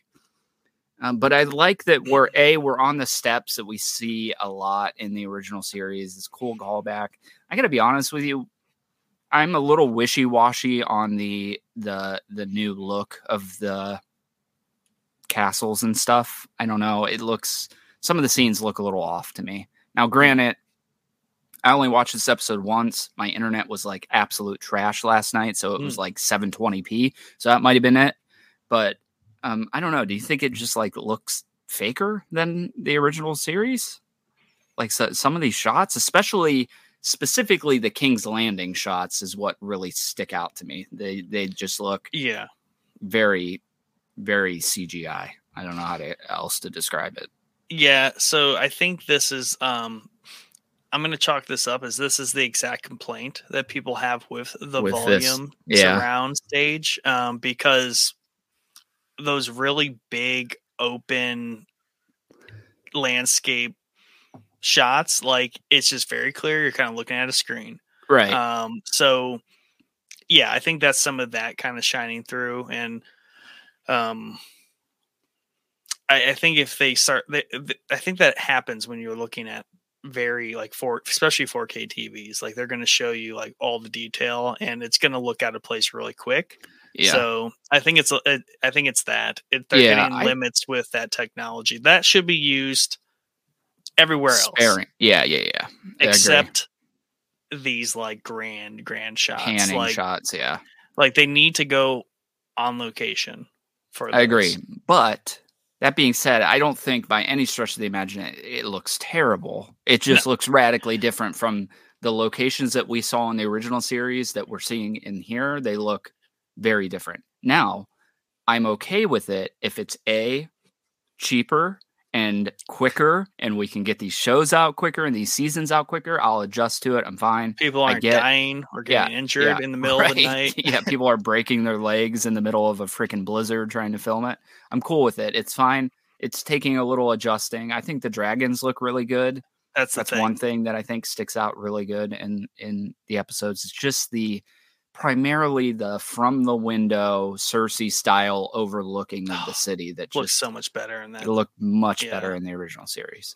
Yeah, and that's the other thing that the volume is going to do much better is bring real life people much closer to like the CGI elements when they need to be there. So like you won't have any of these early Game of Thrones shots where it doesn't quite look right that Dany's touching a dragon. Yeah, Dany's like looking in the wrong direction, looking at the dragon or something. Yeah. Yeah, and also when they did that, like it was an actual model, like and it was all close-up shots. And then you jump to CGI. Here it's pretty fluid that it's all the same cohesive thing that we see. Everything that we see Daemon's dragon, like that thing is just like you could not do that with Drogon and all of them in Game of Thrones. Yeah, absolutely. I will say, even though I'm pointing out how I thought this scene looked personally, it's really just the Dragonstone stuff. The cinematography in this freaking scene is beautiful, dude. No matter what. Once things pop, obviously things pop off a little bit, swords get drawn, Otto's like, dude, it's gonna be a slaughter. Like, just give me back the egg, bro, and we'll leave. This is his little finger element coming out, where it's like, dude, power is power. Like, you don't really have a play here, buddy. Right? Exactly. But he does have a play as his dragon comes popping around. Yeah, it is. Syrax is his. Yeah, but Syrax and Rhaenyra didn't come there on Otto's word. No. Is Syrax Rhaenyra's or Caraxes is Rhaenyra's? Caraxes is Daemon's. Okay, Caraxes. I'm sorry. Caraxes, I'm talking, is his play as he comes peeking. Oh yeah, I'm saying Otto's little fingerness about him. Oh yeah. He doesn't really have anything to stand on here against Daemon. Nothing. And I like it. I always, even in the original series, I enjoy people seeing dragons that don't normally see dragons and the reactions to them. But yeah, I think he looks awesome, dude. That dragon's cool. I like I said, he moves a little weird, but I think it's just the way that he's built. He's a worm. He's like a worm. But the coolest shot by far, the coolest two shots is Rhaenyra coming in through the freaking fog, dude. The fog like going up. I just like how they always hear the dragons first. Both of those dragons, like they heard Caraxes coming, like the weird like nasally like squeals that Caraxes makes, and then you hear like the typical like dragon screech of Syrax, and then all of a sudden poof through the fog, like right up in front of them too. Yeah. I absolutely love that. And then the shot of the sun in the background and the dragon flying up. Dude, that's almost up there with the moon shot from season 8 of Game. Like the cinematography, we learned a lot from season 8. You can tell in this season. Like I think we're going to get a lot of these beautiful freaking shots throughout the series. And we're episode 2 and we're already getting one. So, but I do, again, I really like the saddle that the dragon has on. It even has reins, which I thought was hilarious too. And she kind of pops in kind of unannounced, right? Like I think, did her father even tell her like, you're not going or something? No, like he didn't even know anything about it. He was pissed that she just left without saying anything. So she basically did this because she's like, it's not going to, I think she doesn't want anything bad to happen to Daemon. Right. She also wants to recover the egg safely. She's the only one that Daemon listens to. So there's a number of reasons why she knows clearly this is the better play than sending hot-headed like with Otto to do it. Otto with like an agenda here. Right. Yeah. On top of her new Kingsguard, like she's not trying to have like a bunch of people melted. So like as like kind of like a queen to be that has like some sort of know-how about how the world works and how to address situations, like a show of force, like someone just needs to that can stand up to Daemon, who has a dragon, needs to come just like be like, dude, like what's the deal? Yeah. And I love how aggressive she is with him too. Oh yeah. Like they start talking in Valyrian. You can also tell the mistress is there. You could tell that she was getting irritated about something throughout the show. I didn't pick up in this scene what she was getting irritated. You could just tell multiple times she's irritated with Daemon in some capacity. But I love that Rhaenyra is like, here, like if you want you want to be the heir again, you have to kill me. So go ahead and do it and be done with all of this. Mm-hmm. And she knows that he's probably not going to take that course of action. But I like that he just gets irritated, turns around, walks away, and then throws the egg at her. But I do have a prediction. Another one. Here we go. I don't think that's the real egg. I think he kept the real egg. He's either going to keep the real egg or he's going to acquire another egg at some point in this season specifically. We'll see if that pans out. But go ahead.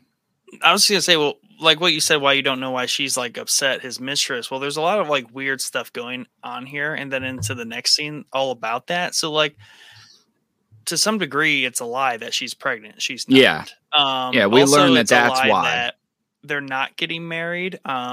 Basically that was all a ploy, which kind of dials us back to like, really, it was just Daemon trying to get attention from the king. Exactly. And that's kind of why he just like childishly tosses the egg back to her. It kind of just like, fine, Rhaenyra, you win this round. All good points. I really just wanted to like fight Otto and like just have something really ridiculous happen because it's been 6 months. I'm kind of bored. Right. That's kind of like his attitude. But yeah, she totally kind of just manhandles him a little bit, which is really cool to see. Yeah, I don't know how I feel about his mistress character, and I think she might be a relatively big character in this. She has a character spotlight on HBO, so I don't know why she would if she wasn't.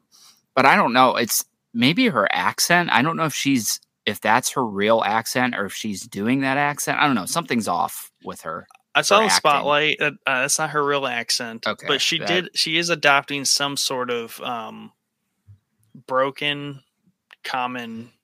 Like, I don't know what it is. It's almost like what I feel like people got upset about to Jar Jar Binks about. Yeah. Like doing like broken Asian. Yeah. I agree. But I also want to say it is some sort of like dialect mixed in there. But the fact that it's so broken in the common tongue, I think is unnecessary. But it's also to show that she is kind of like a lowborn as well. And that's fine. It's fine. And I think it's not necessarily the accent that I have an issue with. It's maybe the way that it's being acted out. along with it. You know what I mean? It just seems like it's almost making her seem like she's a really bad actress. And I know that that's probably not the case, but to be fair, like I could not imagine acting in a different accent. Like that's got to be difficult to begin with. So if you're not like tip top acting shape, that's a hard pill to swallow, I would imagine. But yeah, I don't know. Something about her, it's just I'm not jiving with it. Yeah, I think once we get to know more about her, maybe it'll kind of start to click a little bit. But this is the first time we hear her like really speak, and like she didn't sound like that in the first episode. That's why I thought the same thing. I didn't remember her sounding like that. It was just really strong in this one, and not sure what exactly is going on there, but did feel a little out of place. Yeah, I don't know if she's like maybe it was the layering of seriousness with the accent and the brokenness that was making it bad, because the scenes we saw before obviously weren't in any serious capacity really.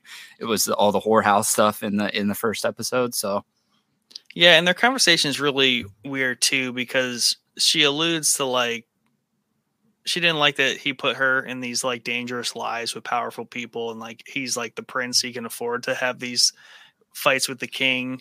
And she's really just this. None of that is why she came to him and like is with him, and she is with him to be saved from like fear or something like that. Yeah, it was this didn't like really sync with me, like what is going on here. Why he lied, she cares so much about that, her real purpose. So like there's just like a lot of weirdness. We need more. Yeah, we need more background on exactly what's going on here, because I think that he seemingly loves her in some way, or but he's being like the cool boyfriend where like nothing's a big deal. Right. Yeah, right. So he says multiple times, even in the kind of standoff with Rhaenyra, that like he didn't choose his wife that is back in the Vale, and this is the one he chooses. So I think he loves her in some way, or likes her more than his wife apparently. But yeah, I don't know. We need more background on what is going on here with her specifically, because the line like to be saved from the whorehouse, is that the extent? Like she didn't want to be a brothel worker anymore, you know? I don't know. Maybe we'll get more. Yeah, for sure. Yeah. Very cool scene. Wasn't like the biggest fan of like the context and like how that all kind of played out. So hopefully we get some more like padding around that, and that starts to make more sense. So this is the other conversation where the king is really at his last straw, trying to like find someone to really talk him out of this, but he just needs that boost to like, I'm gonna do what I do. So Lord Lionel, I don't know what his official like title is, but he's on the council. He's on the council. He's always by the Grand Maester and like the Master of Coin. But basically the king like goes to him because like he's just like, I want your unencumbered opinion. He's like, this is what I'll give it to you. And basically he's like, marry the Valerian girl. Like everything points to that. Right. And this is where you can see it in the king's like acting, where it's like he's just looking for anything to be like, he just wants one person to be like, don't do this. Just wants one person to do it. And he can't do it. He can't do it. Yeah. And it's almost like he's being more encouraged to just follow his heart, I guess. Yeah. And this dude is the bluntest out of all of them, I think, on what decision the king should make. And he even says like Driftmark makes a better ally than an enemy, obviously. Fun fact, I had to look this up because I really want to know where Driftmark was by the end of the episode. So do I. Yeah. It is if there is King's Landing, there is Blackwater Bay. Then all the way at the mouth of Blackwater Bay is Dragonstone, right behind. So as soon as you pass Dragonstone to go to King's Landing, you pass the island that is Driftmark. Oh, wow. So it's all real close there, huh? That explains the timing in the later part of this episode a little bit better. Yeah, we're not doing any time jumps here, or any fast travel like we were doing in Game of Thrones. I was curious about where that was. It makes sense also, I think, for the Stepstone stuff as well, because that would place the Stepstones in between that and Essos, right? Yes, correct. Yeah, it's in the Narrow Sea. I think it was Stepstones because they are like the closest like land connections to. Right. Yeah, yeah, that's cool. I also do want to point out that Corliss says that those shipping lanes, I think he's talking about the shipping lanes that the Stepstones are threatened. Those ones that are threatened by the Stepstone stuff going on is their last defense against Reavers from the Iron Islands, which I thought was cool. That's like a little callback to Theon's house there, and they're obviously still doing their reaving thing. Okay, so it's crazy. So right where my little magnifying glass is, that's Dragonstone. This is Driftmark. King's Landing. Yeah. The Dorne Sea, Stepstones are really just a bunch of islands that are the choke point at the southern of the Narrow Sea. And basically those shipping lanes obviously let you get to Korth and a lot of free cities. They let you get around Westeros to the other side of the continent. So that is a pretty important spot there. Right. And it's crazy that, they're all just like, no big deal. Pirates. Yeah, right. They're like, yeah, whatever. Like that does not look like a safe place to have a bunch of pirates. I would imagine it. But yeah, the weird thing is like, I wonder if the pirates were making some sort of issue for Essos, and that's why they sent these people, because they said they were sent there to rid the Stepstones of the pirate infestation. Yeah, there's a lot of fun things that can go on with that situation. Like we have pirates that are fighting pirates, we have pirates that are more organized and that are just like torturing other pirates and pillaging trade routes. So lots of fun I guess medieval politics. Yeah, for Whereas sure. like Star Wars is space politics, this is medieval fantasy politics. Yeah. All the boring stuff we all like. Yeah. So yeah, slowly getting more of the world. And I like to think this is where Vagar is nesting. He's somewhere hanging up here. Out there somewhere, yeah. Yeah, okay. Some tells me it's up there. I have a hunch. That's my guess. We'll see. I'm gonna guess he's a little closer to the Stepstones because I think we're maybe gonna see him during the Stepstone stuff. We'll see. Warmer, close to Valeria. Yeah, right. Could be down there. Good point. Yeah. So the king just can't find anyone to like tell him not to do the right thing. Nope. So Rhaenyra returns from Dragonstone. King is surprised and also upset. And I like this interaction with them because he starts off very upset with her. She keeps this cool, calm, like, listen, I did the right thing. You can't really tell me otherwise. And I think he ultimately sees that in her and he's kind of like, I forget how much alike you both are.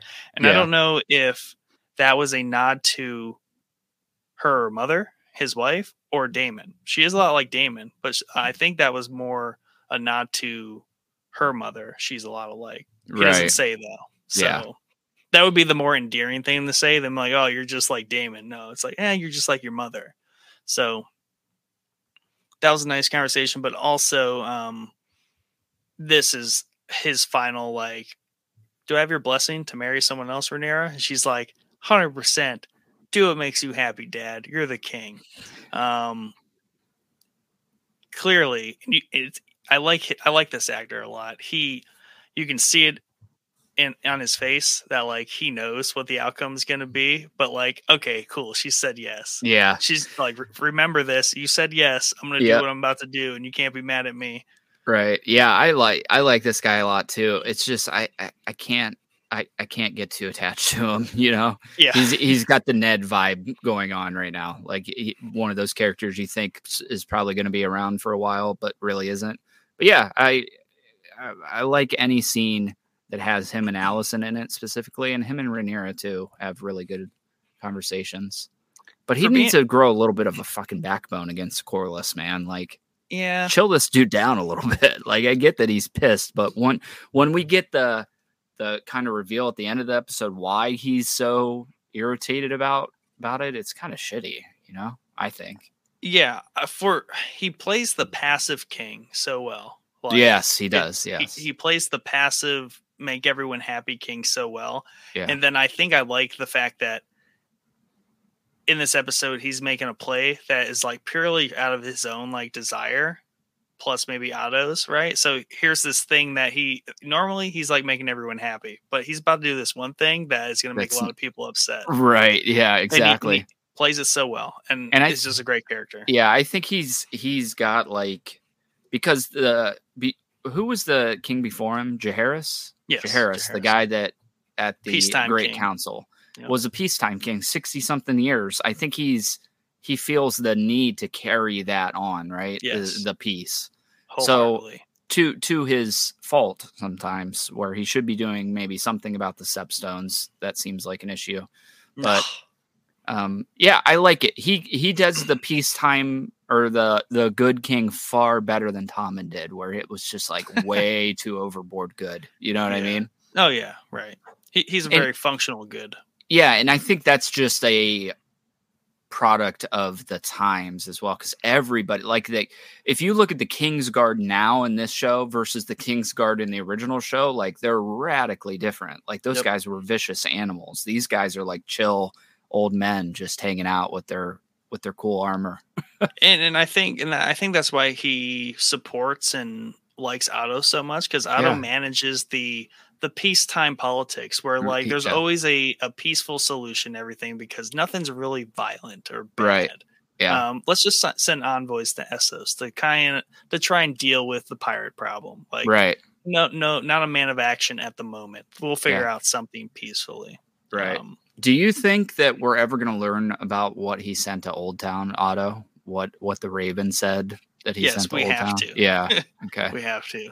They can't start dropping threads that early. Right. Yeah. People will get on them really quick for that. For sure. Everything has to be important.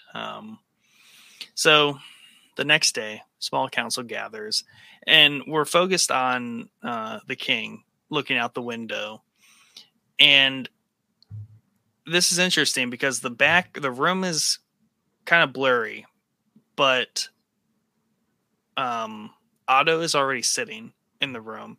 And I believe Rhaenyra is already standing by her cup station as well. Yeah. And maybe the maester is there, but everyone else enters the room off camera. Like we see them in the background walking in, and when we look back at the king's face, but when the king turns to really tell them what's about to happen, magically, Alicent is standing by her father. Very out of place, easy to miss if you're not paying attention.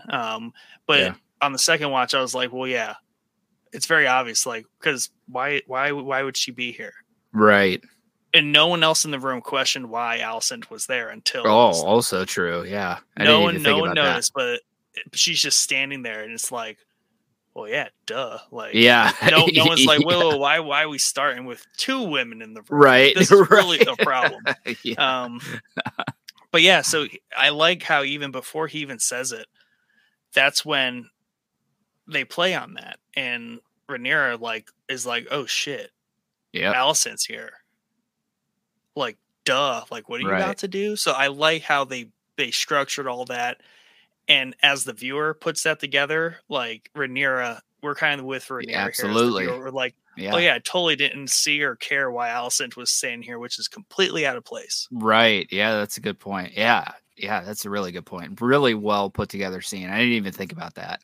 But I do, when he makes the decision, I love when he's like, I have decided who I'm going to remarry. And Corlys is like, he's like, yeah, yeah, bro, here we go on our way to the throne. And then he drops the bomb. And I just love that he was so cocky in that moment. Like he knew for sure that he was going to make the decision he wanted him to make, and he didn't end up doing it. And Rhaenyra is so supportive. She even gave that final look to him, like, let's do it, Dad. Like, I'm with you 100%. Right. Moments later, what have you done? Yeah, and it's funny because it's almost immediately, like, she gives that nod, and then it's like seconds later, she realizes, like, oh, shit, my best friend is standing in the room. Like, this is probably, where's the little girl that my father's going to marry? So... yeah, I like seeing the satisfaction on Otto's face as well in this scene. Smug little very bitch. smug. I don't like him at all. So and Corlys obviously is pissed. I think he calls it like an outrage or something ridiculous, and storms out of the room. Rightfully so. I mean, Yeah. I get why got he played. why he did it. Yeah, he totally got played. And He just went from like the best day to the like worst, back to the worst day. Yeah, He went from having the best day in a long time to back to like having a normal shitty day. Yeah. And Rhaenyra follows suit pretty quickly after, as she is as she should be allowed to. As she is visibly shaking that her father is now about to marry her best friend, which has got to be awkward. And she called this out to Alicent in the Sept when she's like, you know, I know these men are like scheming their schemes when I get sent out of the room. Yeah. Well, here's a good example of like men doing their schemes. Right. Very good point. Out of the room.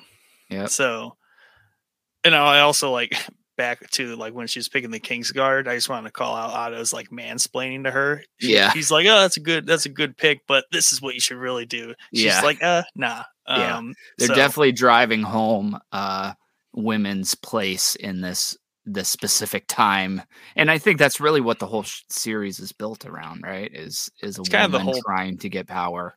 Yeah, and it's kind of the whole premise of like this entire war that's building, right? And the whole civil war of the Targaryens, because they're like, hey, half of them are like, clearly there's lines of airship here, and then it's not really fair that people weave their ways around them. In clever little ways. I mean, that have to get annoying, especially when like your family's all marrying and intermarrying and shit, like it's really confusing really quick. Very confusing. Yeah.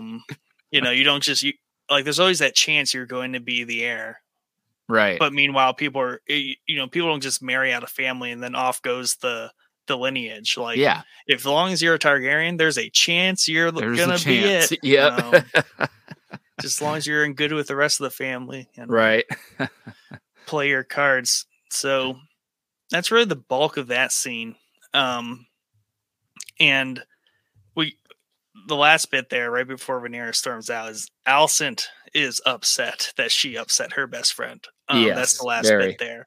And this is like the like fruition of all her nail picking, is that like she finally upset like the person she knew she was eventually going to upset. Yeah. Because there's only one outcome there. She's like, oh, I'm going to marry the king. Oh, what happens then? I have babies with him. And then what? They're the heirs. And that's not Rhaenyra or Daemon. It's awkward, right? Yeah, it's an awkward position. Yeah, that really does explain the nail picking. Like, maybe she did know this all along. Like, she was maybe playing the innocent party, but maybe she was well-versed in what her father was planning. And that's what was causing the nervousness the whole time. Yeah, whether she wanted to accept it or not, she was well aware of like the implications of where this was going to go. Yeah, because she's even doing it like at the tourney, so you can assume that maybe she even knows this is a potential plan going into, because the mom's still alive at that point when she's doing it. So maybe this is all. Well, maybe not as implicit as that, but definitely Otto is like, hey, make the princess happy. Make the king happy, make me happy, make everyone happy. Yeah. Right. And then slowly as things get further along, he's like, let's just make the king happy. Let's just, right. Don't worry about your best friend. She's like, she's my best friend. So I think it's an evolution of things, but Otto is always kind of like, hey, do this, do that. And it conflicts with her normal self. Yeah. Yeah. Good point. And then we get the last scene, which was really for me the first, like, didn't see that coming. I really thought Corlys was so upset over the whole situation that he was meeting with the crab feeder and was about to go in with the pirates. I don't know. I was like, no way. I'm like, we're about to see this gnarly crab feeder guy. It's just Daemon. Yeah, I really dug this scene because we get some really cool shots of, well, not really cool shots of Driftmark, but cool little snippets of the way the designs of everything are there, like the coral reef, half human face statue that's in there, some sort of wicked sea creature skull sitting on the table. It's got a very ocean vibe, rightfully so. In the character profile, basically he has like his place decorated with all the trophies of his great voyages across Oh, the cool. seas. So he Yeah. did like 7 voyages over the seas, and these are like his trophies from Yeah, those voyages. that's cool. That's really cool.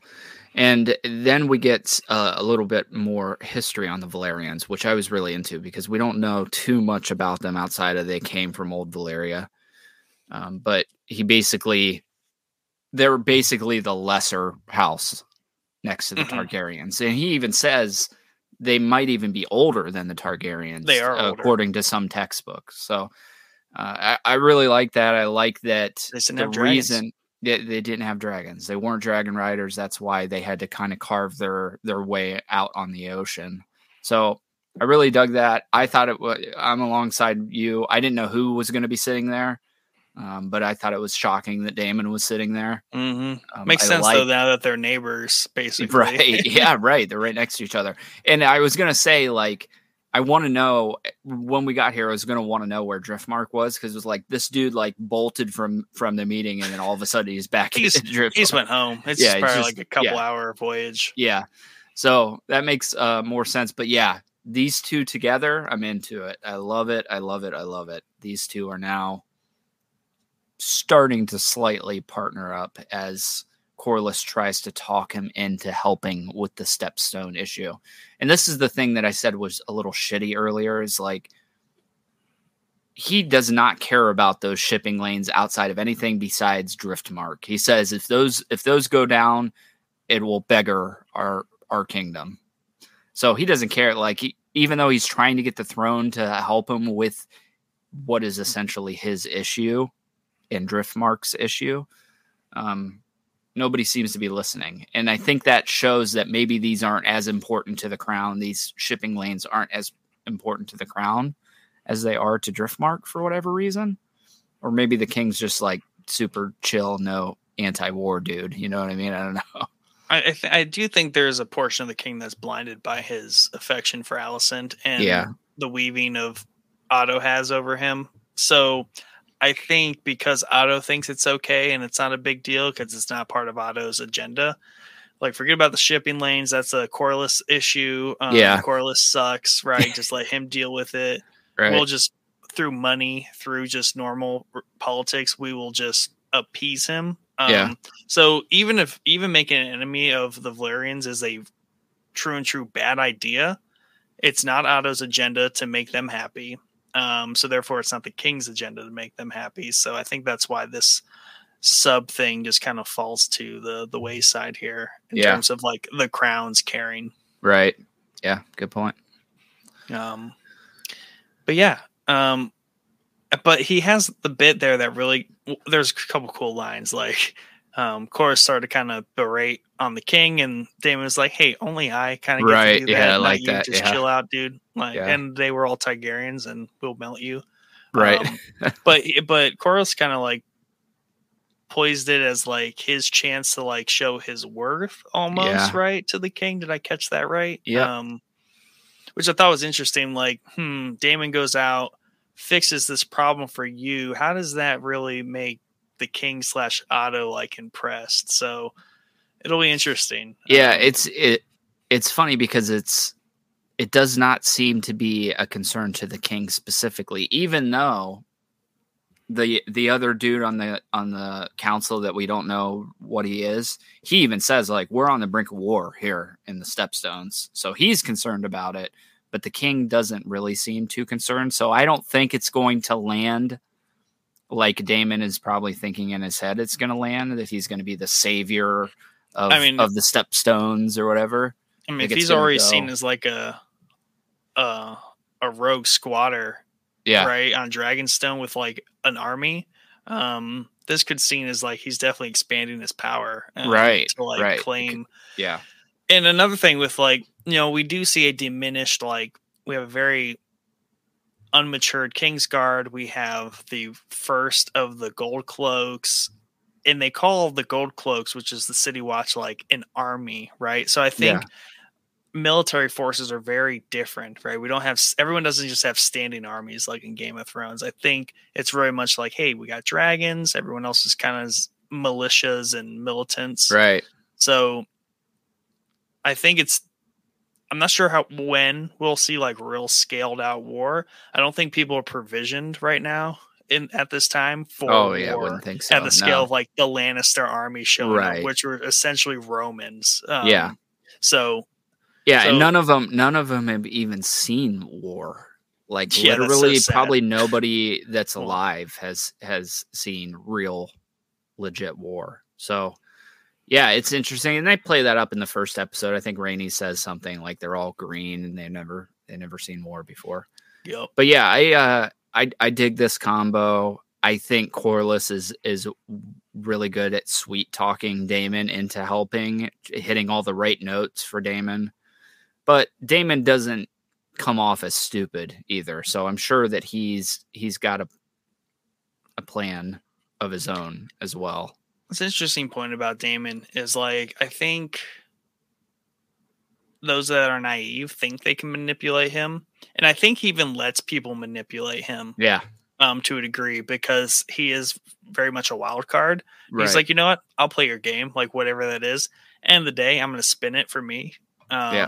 So I think he is easily manipulated, as we've seen, but that doesn't, by no stretch of the imagination, mean you have control over Daemon. Absolutely. I think that's where agree. like someone like Littlefinger would go wrong with Daemon. He would think he has Daemon under his control, and then he'll just be like, dude, yeah, I will run you through with my sword very Right. easily. No one will do anything because I am the prince. Yeah. I agree. Or my dragon will just eat you. Yeah.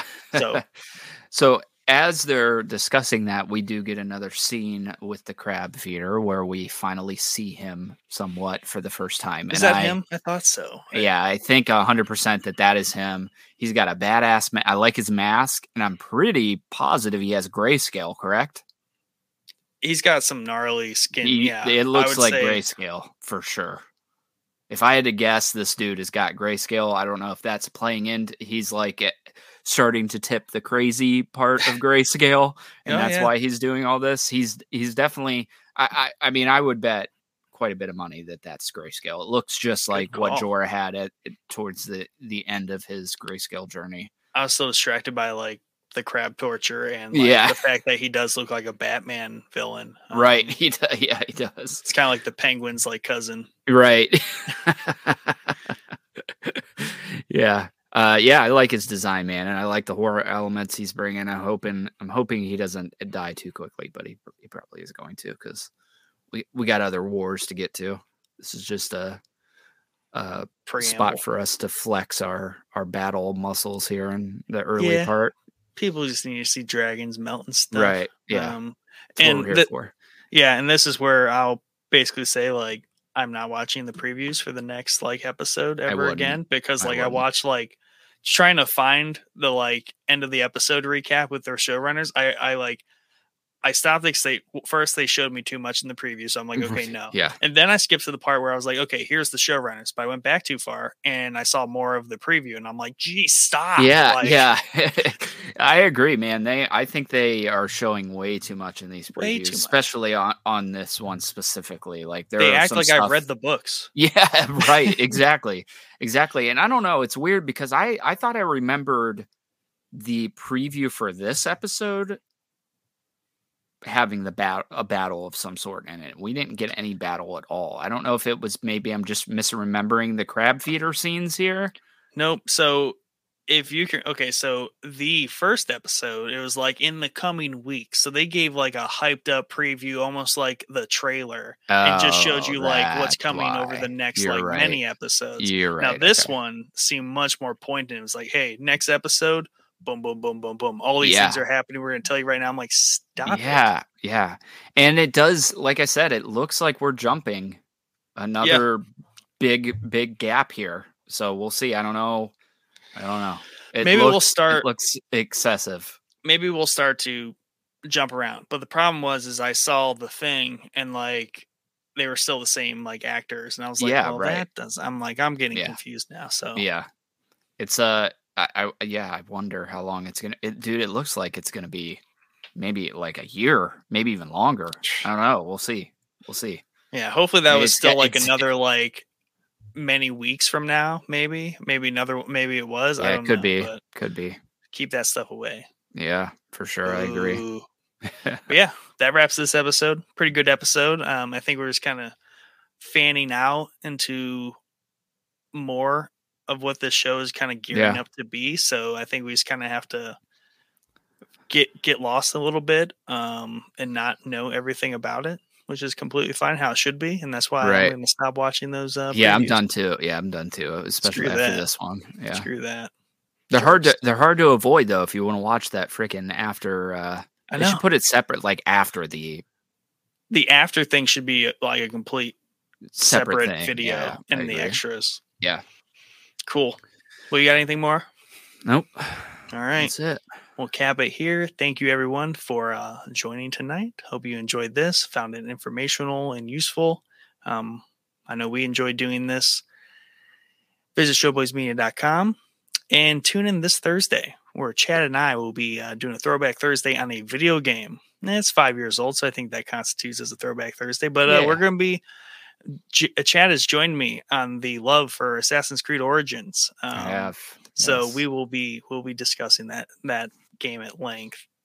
I'm very happy for this episode. I know you are. You've been talking about it I've been talking about it for like 4 years. Yeah, you have. People are just like, I don't know what you're talking about. I'm like, dude. Am I insane? Like, no, you're help. not. Send help. Everyone's like, Odyssey, and I'm like, no.